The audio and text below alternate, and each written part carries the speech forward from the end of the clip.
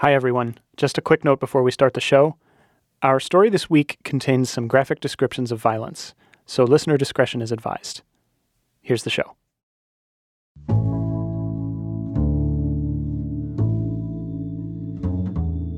Greetings, Ghost family. Welcome back to the show. I'm your host, Sam Dingman. Today, you're going to meet Jill Chenault. And Jill is not to be trifled with. I realized this the first time I spoke to her. And she said she was crying and, scared, but she still didn't tell Sam. It turns out Jill was not yelling at me in this moment. Her dog is coincidentally also named Sam. But for the brief, terrifying instant that I thought she was yelling at me, I could sense this power in Jill. A few months back, Family Ghosts producers Veralyn Williams and Odelia Rubin went to visit Jill in Lansing, Michigan. Oh. Hey, Sam! No jumping, okay, Sam. no jumping. All right, I see you. Come on Good in. to meet you. Hi. Did you have a hard time finding it? No, it was very easy. Veralyn and Odelia spent a few days listening to Jill tell some pretty wild family stories, many of which were disavowed by her mom, Cookie, who lives with her. Do you remember that? You think I'm going to admit that? Over the course of hours and hours of stories, Veralyn and Odelia experienced firsthand what I'd sensed through the phone that day. Jill radiates something. It's more than charm, more than a sharp wit, more than a way with words. It's something you can feel. She told stories about her college days at Oberlin, her adventures as an actor and a criminal defense attorney. But there's one incident in particular that really sets up the story Jill's going to tell you on the show today. It's from an audition she had once for a gig as a hand model. And the direction from the casting director was, you're turning a desk calendar page, you're turning the pages of a desk calendar, and then you come across a spider, and it scares you. And so I said, oh, okay. And so they had the camera rolling on my hands, and I'm flipping the pages. And she told me, I'm going to tell you when you get to the spider. So she said, now. And I went, and she said, no. No. It scared you. And I said, yeah, that's why I killed it.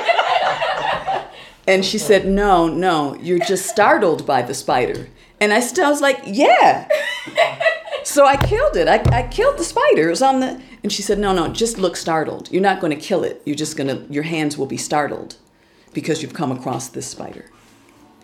And it's deep in here. It never occurred to me that if I come across something like that that scares me, that I'll go, ah! I'm going to kill it. What Jill's talking about isn't fear. It's something else. From Panoply, you're listening to Family Ghosts. I'm Sam Dingman, and this is episode 4, A Spirit of Vengeance.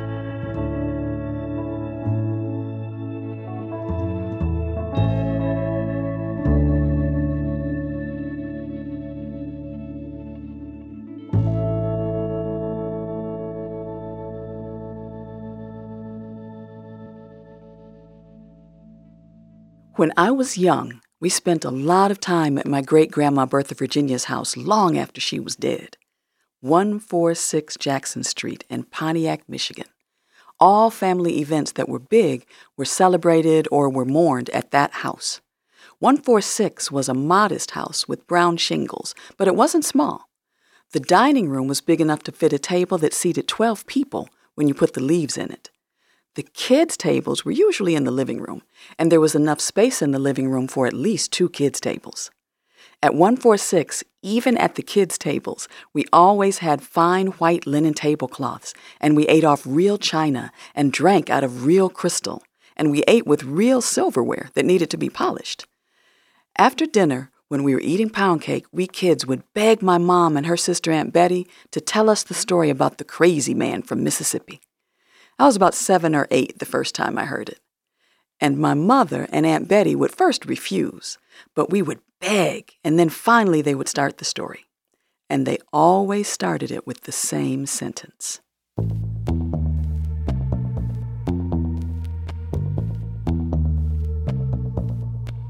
Austin Riddick was black as coal and mean as a snake. He was the letter writer for Coffeyville, Mississippi, for the whole town. And as such, he was privy to everybody's business.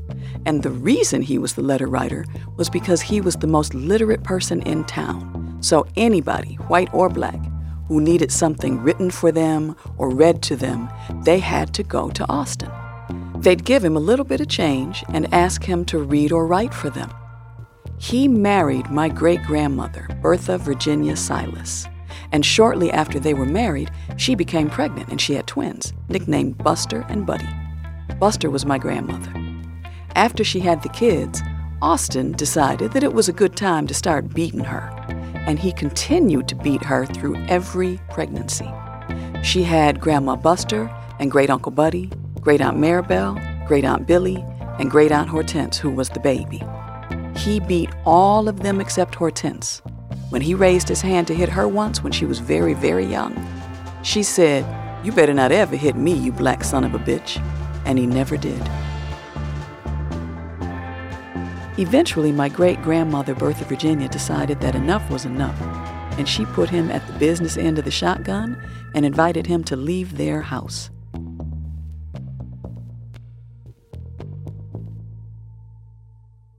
He left and went to live with his sister further in the Mississippi Delta, but he stayed in touch with her by writing letters, of course, because that's what he did.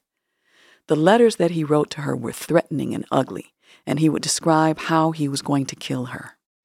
He would say things like, "I shall clasp my fingers around your throat and gently squeeze the life from you." In the letters that he wrote to their children, he chastised them for not appreciating gifts that he had sent them or money that he had sent them. In one letter, he tells Great-Aunt Hortense that she wasn't sufficiently thankful to him for the shoes that he had sent her for her birthday, and that perhaps she should just stop acknowledging him altogether like her mother, that she should just act like he was never born, just like her mother had taught her to do. And at the time, I think she was 6 years old, maybe 7. It was ridiculous for him to send these hate letters, but he did it repeatedly for years.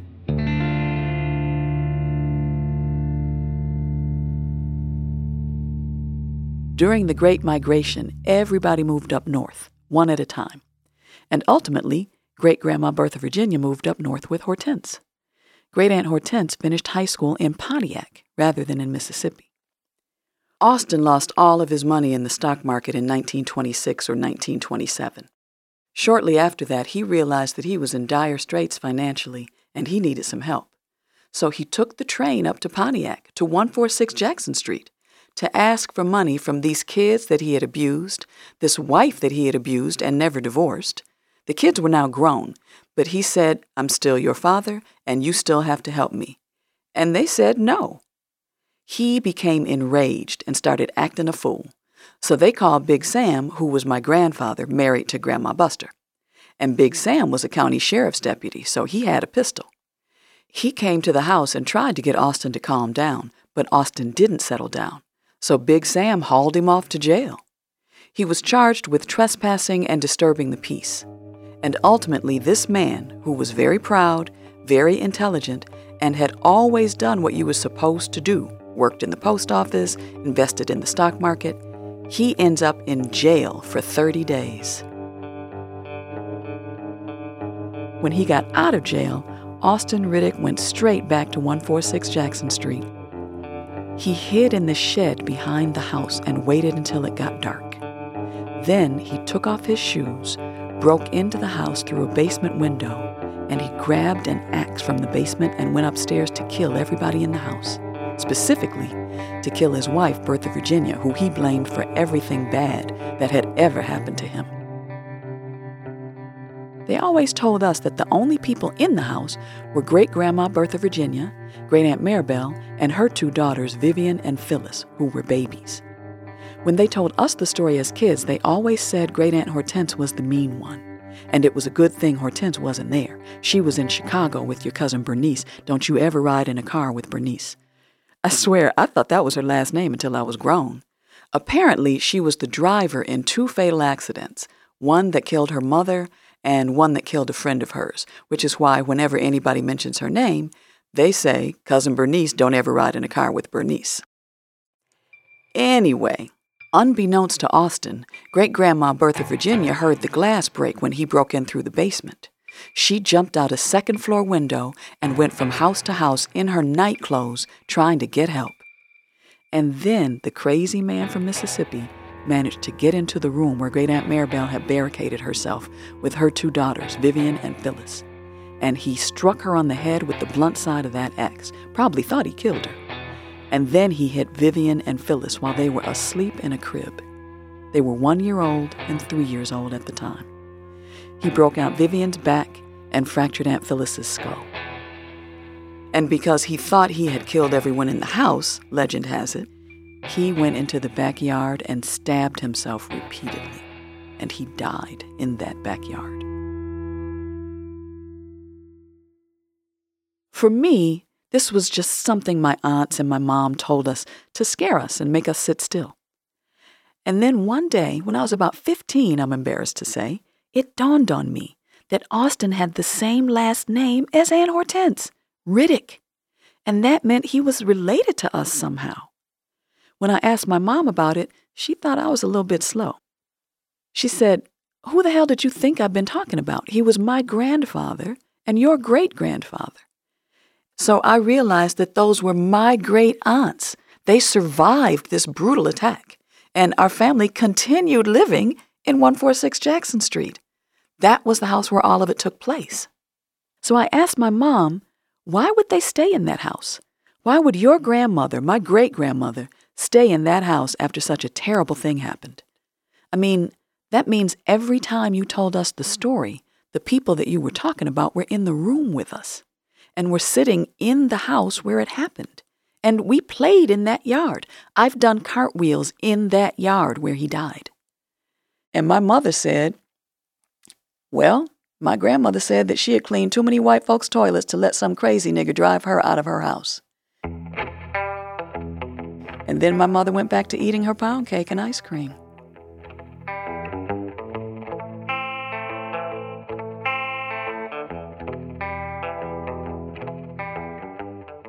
By the time I was 30, I was a criminal defense attorney, and I did a lot of trials. Assault, murder, drugs, and I had to learn a great deal about how someone might or might not be able to commit the crime that they were accused of. And I learned that it was very difficult to stab someone through the sternum, to pierce the diaphragm, that would be difficult for someone to do with a knife, especially to a grown man. So that made me start to wonder about whether Austin could have stabbed himself repeatedly. I really wondered, wouldn't the first stab wound cause you to go into shock or cause you to be disabled and not have the strength to pull the knife out and then exert that same kind of force again to stab yourself a second time?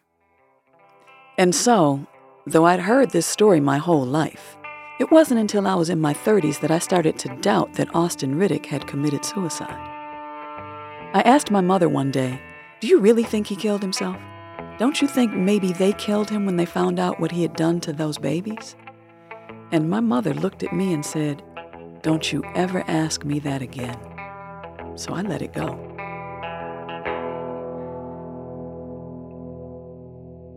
Family Ghosts will continue in a moment.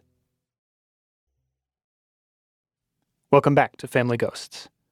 Before the break, Jill told us how she grew up hearing the legend of Austin Riddick, and that as an adult, she started to develop questions about some key details in her mom's telling of the story. Let's get back to Jill. By then, I was dating seriously, and I had learned that being a tough woman wasn't always attractive, but that was all I knew because I was raised by these women. My mom raised us, but we were around her sisters and her aunts all the time, and we listened to them talk, and we saw how they carried themselves. Nobody fooled with them, and they had taught us to carry ourselves in a way that let people know upon entrance into any room that we were not to be trifled with. Our generation had a fairly idyllic childhood, in part because of these women, not just family in general, but these women in particular. We were raised to be sedity black people. Seriously, we were. Even Austin Riddick had a saying that he meant to make the family mantra: God made nothing finer than a Riddick. There were so many rules, and there still are. There are rules, like you don't clean house on a Sunday because that's the Sabbath. You're not supposed to clean your house on a Sunday. You do not. A lady does not curse in public. You just don't curse around people that you know, maybe, but you don't curse in public. You don't go outside in your night clothes at all. And that's the reason I think I get so annoyed when I see people wearing like pajama pants in public. The rules have stayed with me. I'm horrified. Like, who raised you?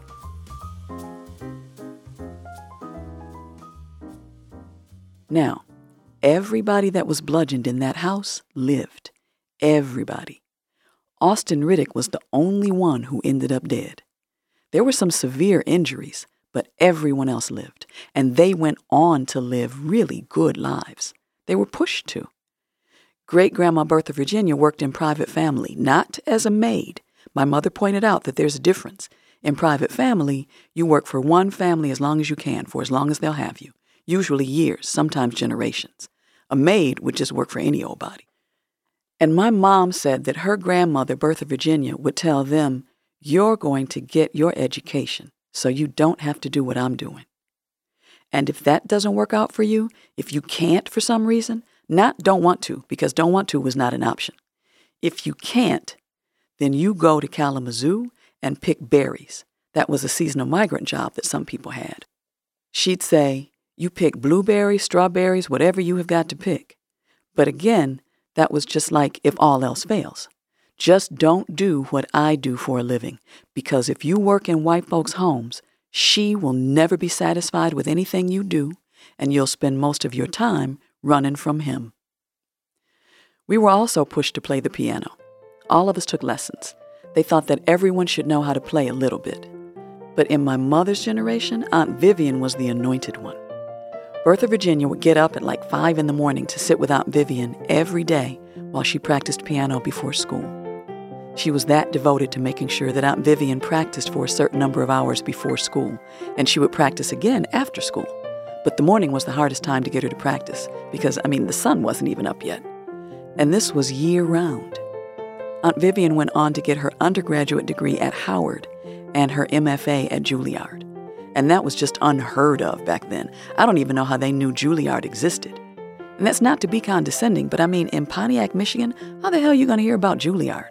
Maybe through school? I don't know. My mother graduated from high school when she was 15, and she was a 4.0 student. She studied education and went on to become a teacher. My mother is one of the smartest people I've ever met. She's 83 now, and she still completes the Sunday New York Times crossword puzzle every week in ink. Competitiveness, like always wanting to win. I know I get that from my mother.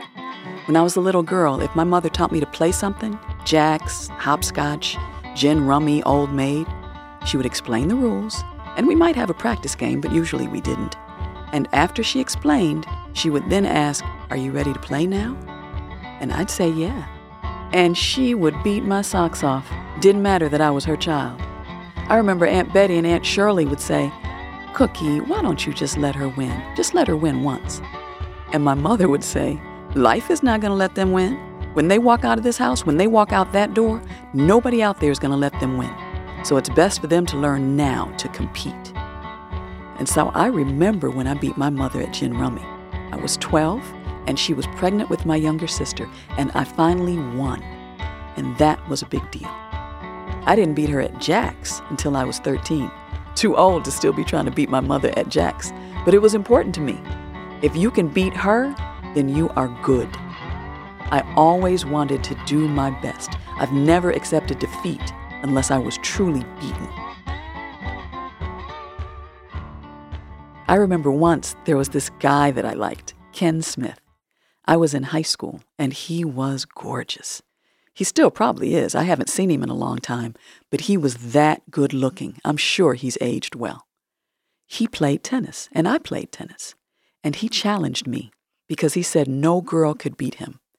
Well, I thought, okay, this is an opportunity to kind of flirt with Ken Smith and see if he likes me.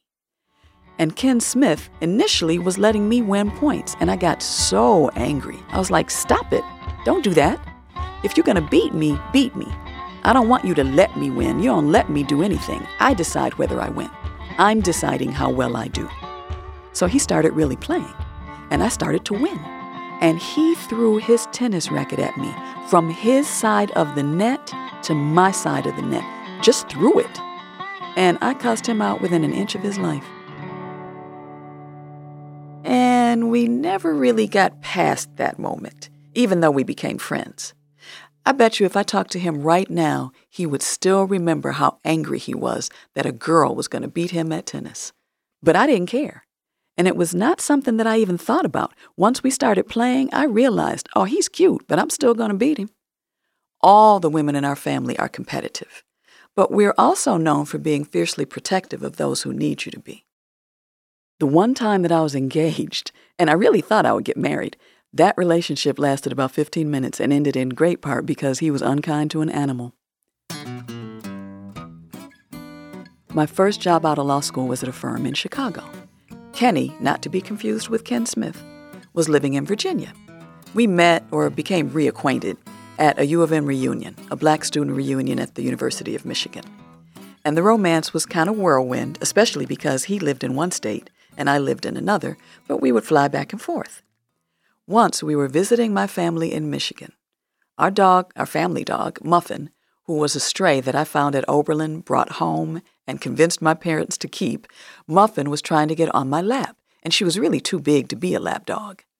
But when she raised her front paws and was kind of on her hind legs leaning in to get on my lap, Kenny kicked her in the chest. And I knew then this is never going to work. And I took the ring off. I gave it to my mother, who witnessed the whole thing, saw him kick the dog. I brought Kenny upstairs and I told him, if you will kick a dog, especially this dog, this is our dog. She's a sweet little dog. If you kick her, you might kick a kid. And if you kick one of my kids that I've had with you, I have to kill you. So we don't need to get married.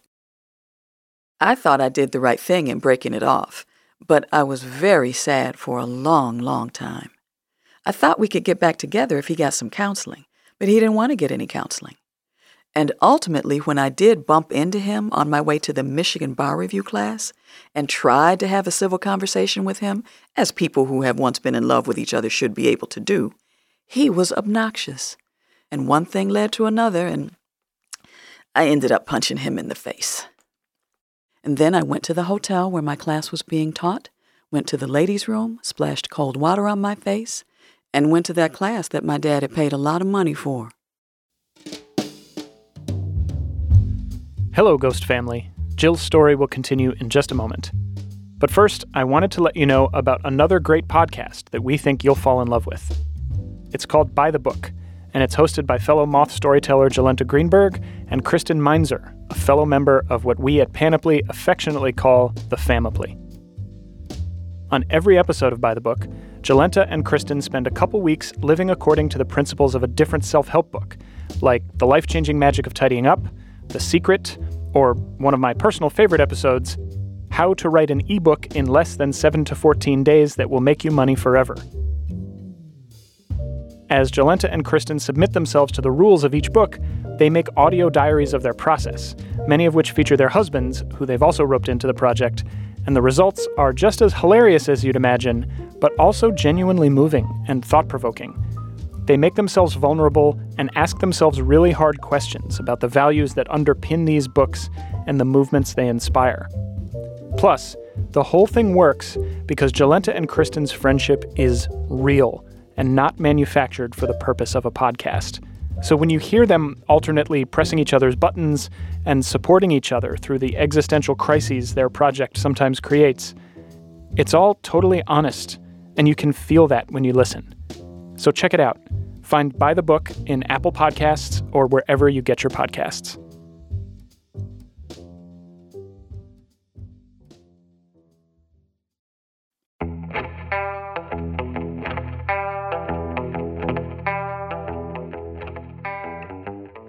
When I was in my 30s and began a solo practice in Detroit, I finally worked up the nerve to try to get more information about Austin Riddick. So I went to the Oakland County Clerk's office and I had them pull his death certificate. It didn't say anything about stabbing or being stabbed. In the space marked cause of death, it said suicide by cutting throat with razor. So that means he didn't stab himself like they said he did. That much is wrong. And that reminded me of the fact that I had always heard that women from the South, they always carried a straight razor in their sock or in their purse or in their stocking. I had a good friend named Doris that I went to law school with, and the first time Doris came to spend a weekend at my parents' house with me, we were getting ready to go to the Lansing Mall, which was a teeny tiny mall, and we got to the car, and Doris said, "Oh, wait a minute, I got to go back in the house. I forgot my razor." And my mother said, "It's okay, honey, you can leave it here. I'll hang on to it for you." Because she said she didn't want Doris carrying a straight razor. Well, Doris's people were from Mississippi too. So we were always joking about, "Don't make me cut you," or "Careful, she'll cut you," or something like that. So I started to suspect Austin Riddick was done in by my great-grandma Bertha Virginia.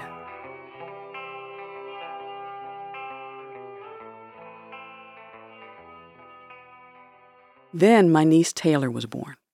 There were two things that I really gleaned from Taylor's birth immediately. First of all, how much I loved her. The first time I held her, I was like, oh, she owns me. If she said, "If you set your hair on fire, that would make me laugh," I would set my hair on fire. I thought, well, if I love her this much, imagine how much my parents must have loved me when I was a baby. Secondly, I saw how much my mother loved Taylor and my father, and how they would crawl over ground glass to save her if something had ever happened to her. I remember one instance in particular. Gary, Taylor's dad, and Stephanie, my sister, Taylor's mom, were living at the house with my parents, and Gary wasn't working. He'd lost his job. My mother was going someplace, and when she left, Taylor was in her bouncy seat, and she had a wet diaper. My mother just checked it, and she told Gary, "This baby needs to be changed. I'm getting ready to run to Myers," or wherever she was going. I was living in Detroit at the time, so my mother told me this over the phone. She said that when she came back, that baby was still sitting there in that pissy diaper. She said, "And I told him, I will do you in if this ever happens again." And he said to my mom, "I'm just trying to let her know who's in charge. She can't just cry and get her way." And my mother said to me, "I will kill that son of a bitch. I'll kill him dead if he ever does anything like that to that baby again." And I thought, whoa, she doesn't cuss that much, but she was pretty hot. And she talked about it at length, about how I must have been gone 30 minutes and she's in a wet diaper, and all he's got to do is get his ass up and change her diaper. The diapers were right there. He's sitting there watching TV. I mean, she was really upset. And after that, I asked my mother, "Now that you're a grandmother yourself, don't you think that when your grandmother saw that Austin Riddick had hit her grandbabies with an axe and that they probably looked like they were dead, don't you think that she killed him?" My mother was silent. Then she said, "All I knew was what they told us. This happened before I was born. My grandmother was a very sweet person."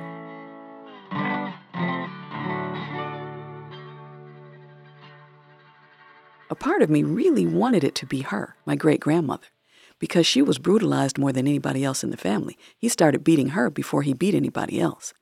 And it just seemed like that would be almost poetic justice for her to be the one to take him out.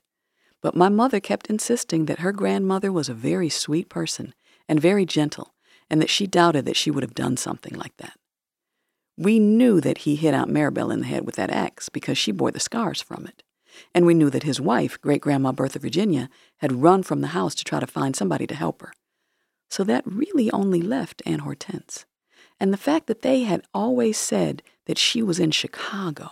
They never say where anybody else was, but they always specifically said Great Aunt Hortense was someplace else. It just sounded too much like the alibi witnesses that my clients would try to get me to put on the stand, who would say, "Oh no, I remember specifically that he was with me because we were watching Wheel of Fortune." Okay, who the hell remembers that much detail? If it's something that you do every day in particular, you might not know who was with you on one day versus another. But my clients would always bring me these people that said, "Oh no, I remember he ordered the fish sandwich and we went back to my house. We got to my house at 6:18. And I'd think, that's ridiculous. I am not calling that witness in court. I'm not putting a witness on the stand that I think is going to be so specific that they're not believable, that will make the jury hate you more and make them more likely to convict. which is why most alibis don't work, because you're almost always with somebody that cares about you. So there's an inherent bias. They want to save you. Why did they always say that Great Aunt Hortense wasn't there? And they put her out of state with Bernice. Don't ever ride in a car with Bernice. I mean, she could have just been in Detroit. She could have been out on a date. They said she was kind of fast. But they put her all the way in another state. Every time they told the story, it was just too obvious that there was something about Hortense.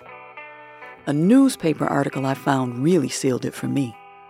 I went to the Oakland County Courthouse again to go through microfiche. This is before the internet had every newspaper in the world ever recorded. I had the month, May, and the year, 1927, for certain. I had his date of death, May 7th, so I was able to narrow it down a little bit, but it still took me hours. Eventually, I found a newspaper article that placed Hortense at 146 Jackson Street that night. It read, "Negro comes here from Southern City, had planned violence." And it says, "Guided by a spirit of vengeance as expressed in his own letters, Austin J. Riddick, Negro, went directly to the room in which his wife, his daughter, Mrs. Scott, and her 2 children, Phyllis and Vivian, the latter 18 months old, and his youngest daughter, Hortense, 17, were sleeping." The article goes on to say that not only was Hortense in that house, but that she struggled mightily to fight Austin off. At that time, and even now, some people would argue, white folks didn't care about what black folks were doing to each other. It just wasn't worthy of news coverage. Why waste a couple of lines in the paper on Hortense being there and struggling with the axe unless it was true? So here is what I believe happened.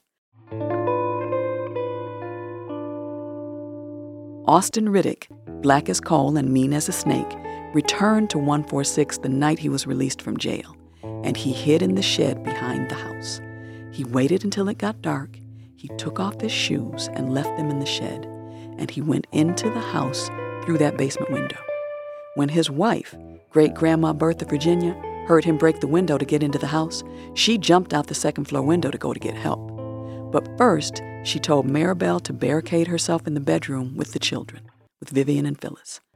Austin went upstairs.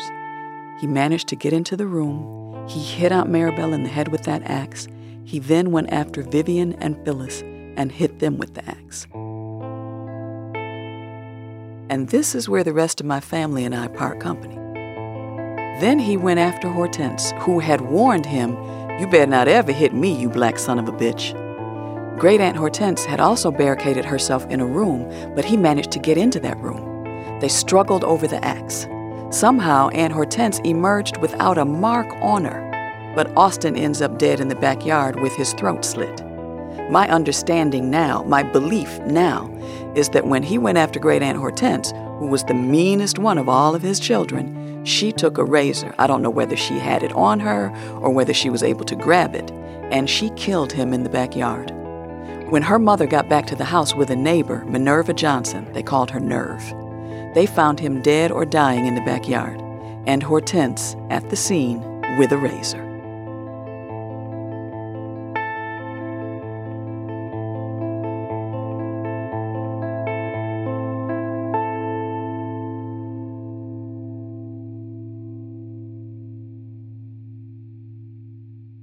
There was a time when I was sexually assaulted by someone I knew, who I think put something in my drink when we were at a bar. It was a few years after I had moved back to Detroit, and I was in my mid-30s. I started to feel sick, and he said, "Well, let me make sure you get home safely. I'll follow you in my car to make sure that you get home safely. And if the police stop you, I'll be there." The next thing I remember is waking up on my sofa in my living room the next morning, bleeding vaginally with my clothing torn. And I was very, very upset for weeks. Well, the first thing I did was go to the doctor. And it turned out that my gynecologist had a nephew who was this guy's roommate in college. And the roommate, the nephew, said this kid and some other kids who had a little bit of money had an apartment off campus where they would take girls and have sex with them even if the girls were a little bit reluctant, was how the nephew put it. And his uncle, my gynecologist, told him, you don't need to be around him. You don't need to be his roommate. You need to disassociate yourself from him entirely. And so when I told my gynecologist what this guy did to me, that this is why I'm here, he said, oh, I definitely can see that. And I think you should press charges, and your cervix is bruised. But I really wrestled with it, and I couldn't figure out what I was going to do. I came home to see my family just because I didn't want to be alone, and I couldn't bring myself to tell them exactly what had happened. But my mother could tell that something really bad had happened to me. So when I went back to Detroit and talked to her on the phone a few times, she kept saying, you'll tell me when you're ready to tell me. I know something is wrong. And I finally told her, and I told her that I didn't think we had enough evidence for him to be charged, let alone convicted. And maybe 2 days later, maybe even the next day, my mother, who was still teaching first grade and baking cookies and everything, she called me and she said, you're a big girl. You're an athlete. I know you like that aluminum bat. Aren't you like the designated hitter or something on your softball team? You're the only one that's allowed to hit the ball over the fence, right? And I said, yeah. And she said, you get that bat and you go deal with him. And you tell him that your mother said that it's okay for you to beat his ass with that bat. And I went after him.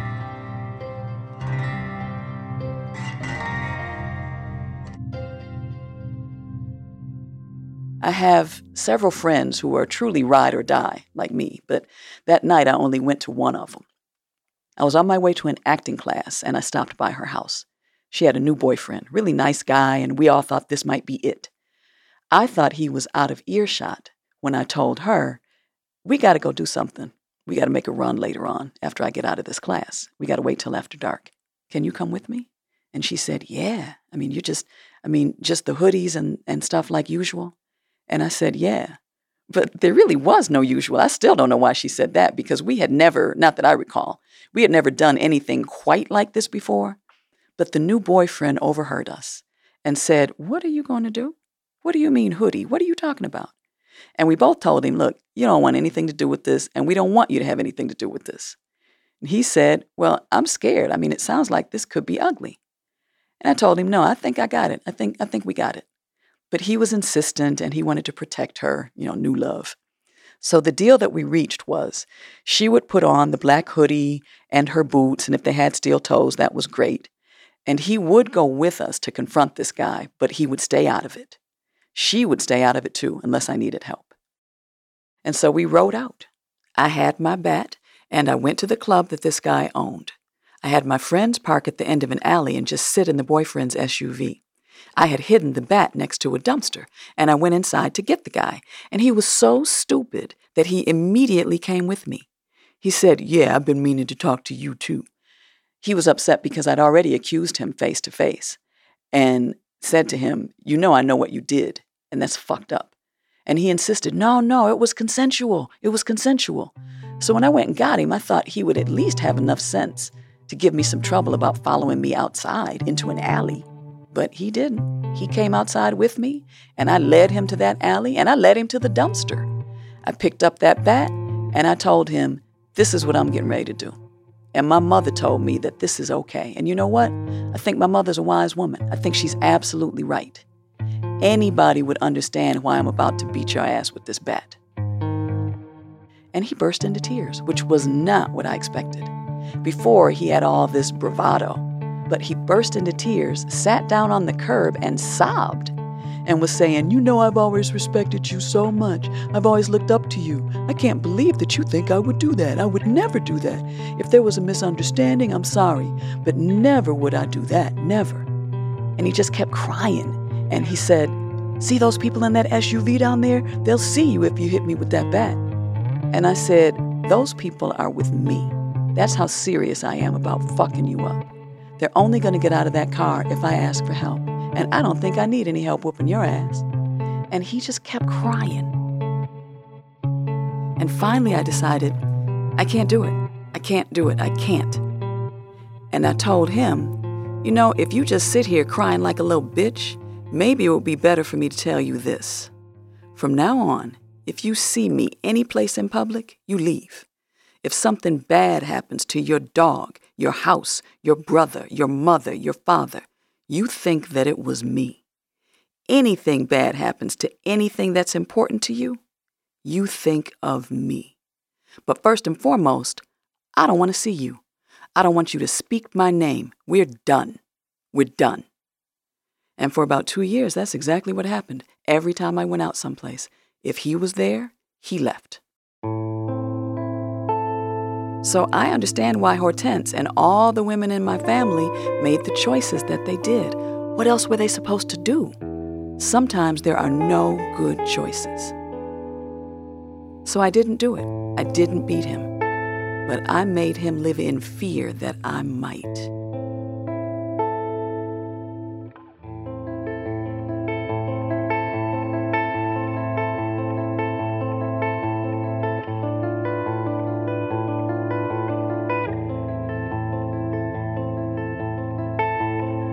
I just don't think she would, I don't think she has that kind of personality, even though she probably loved those girls.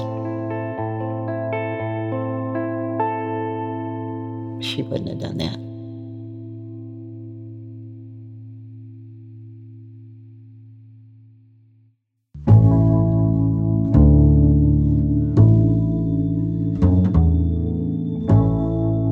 Family Ghosts is hosted and produced by me, Sam Dingman, with Veralyn Williams, Odelia Rubin, and Jason DeLeon. Our story editor is Michaela Bly. Our show features original music by Luis Guerra, and our show art is by Paul Glenkler. Our managing producer is Mia Lobel, and Andy Bowers is Panoply's Chief Content Officer. Special thanks to Jennifer Trowbridge, Drew Henderson at WKAR-FM, Lily Tyson, and Satori Shakur at the Secret Society of Twisted Storytellers, who connected us with Jill. Find more great stories at twistedtellers.org. Find more of our show on Twitter and Instagram at FamGoShow. That's FAMGHO Show. To join our mailing list or just to say hello, email us at familyghosts@panoply.fm. That's it for this episode of Family Ghosts, where every house is haunted.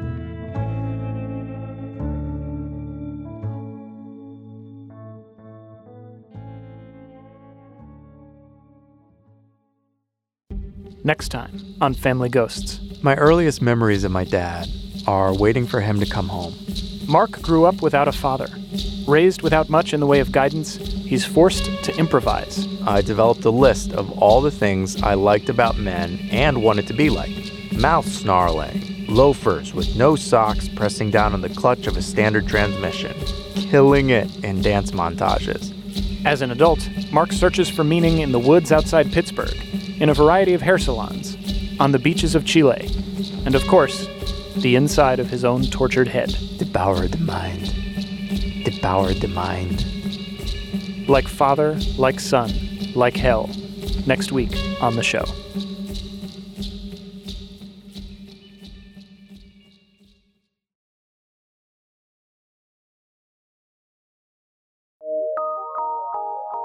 From PRX.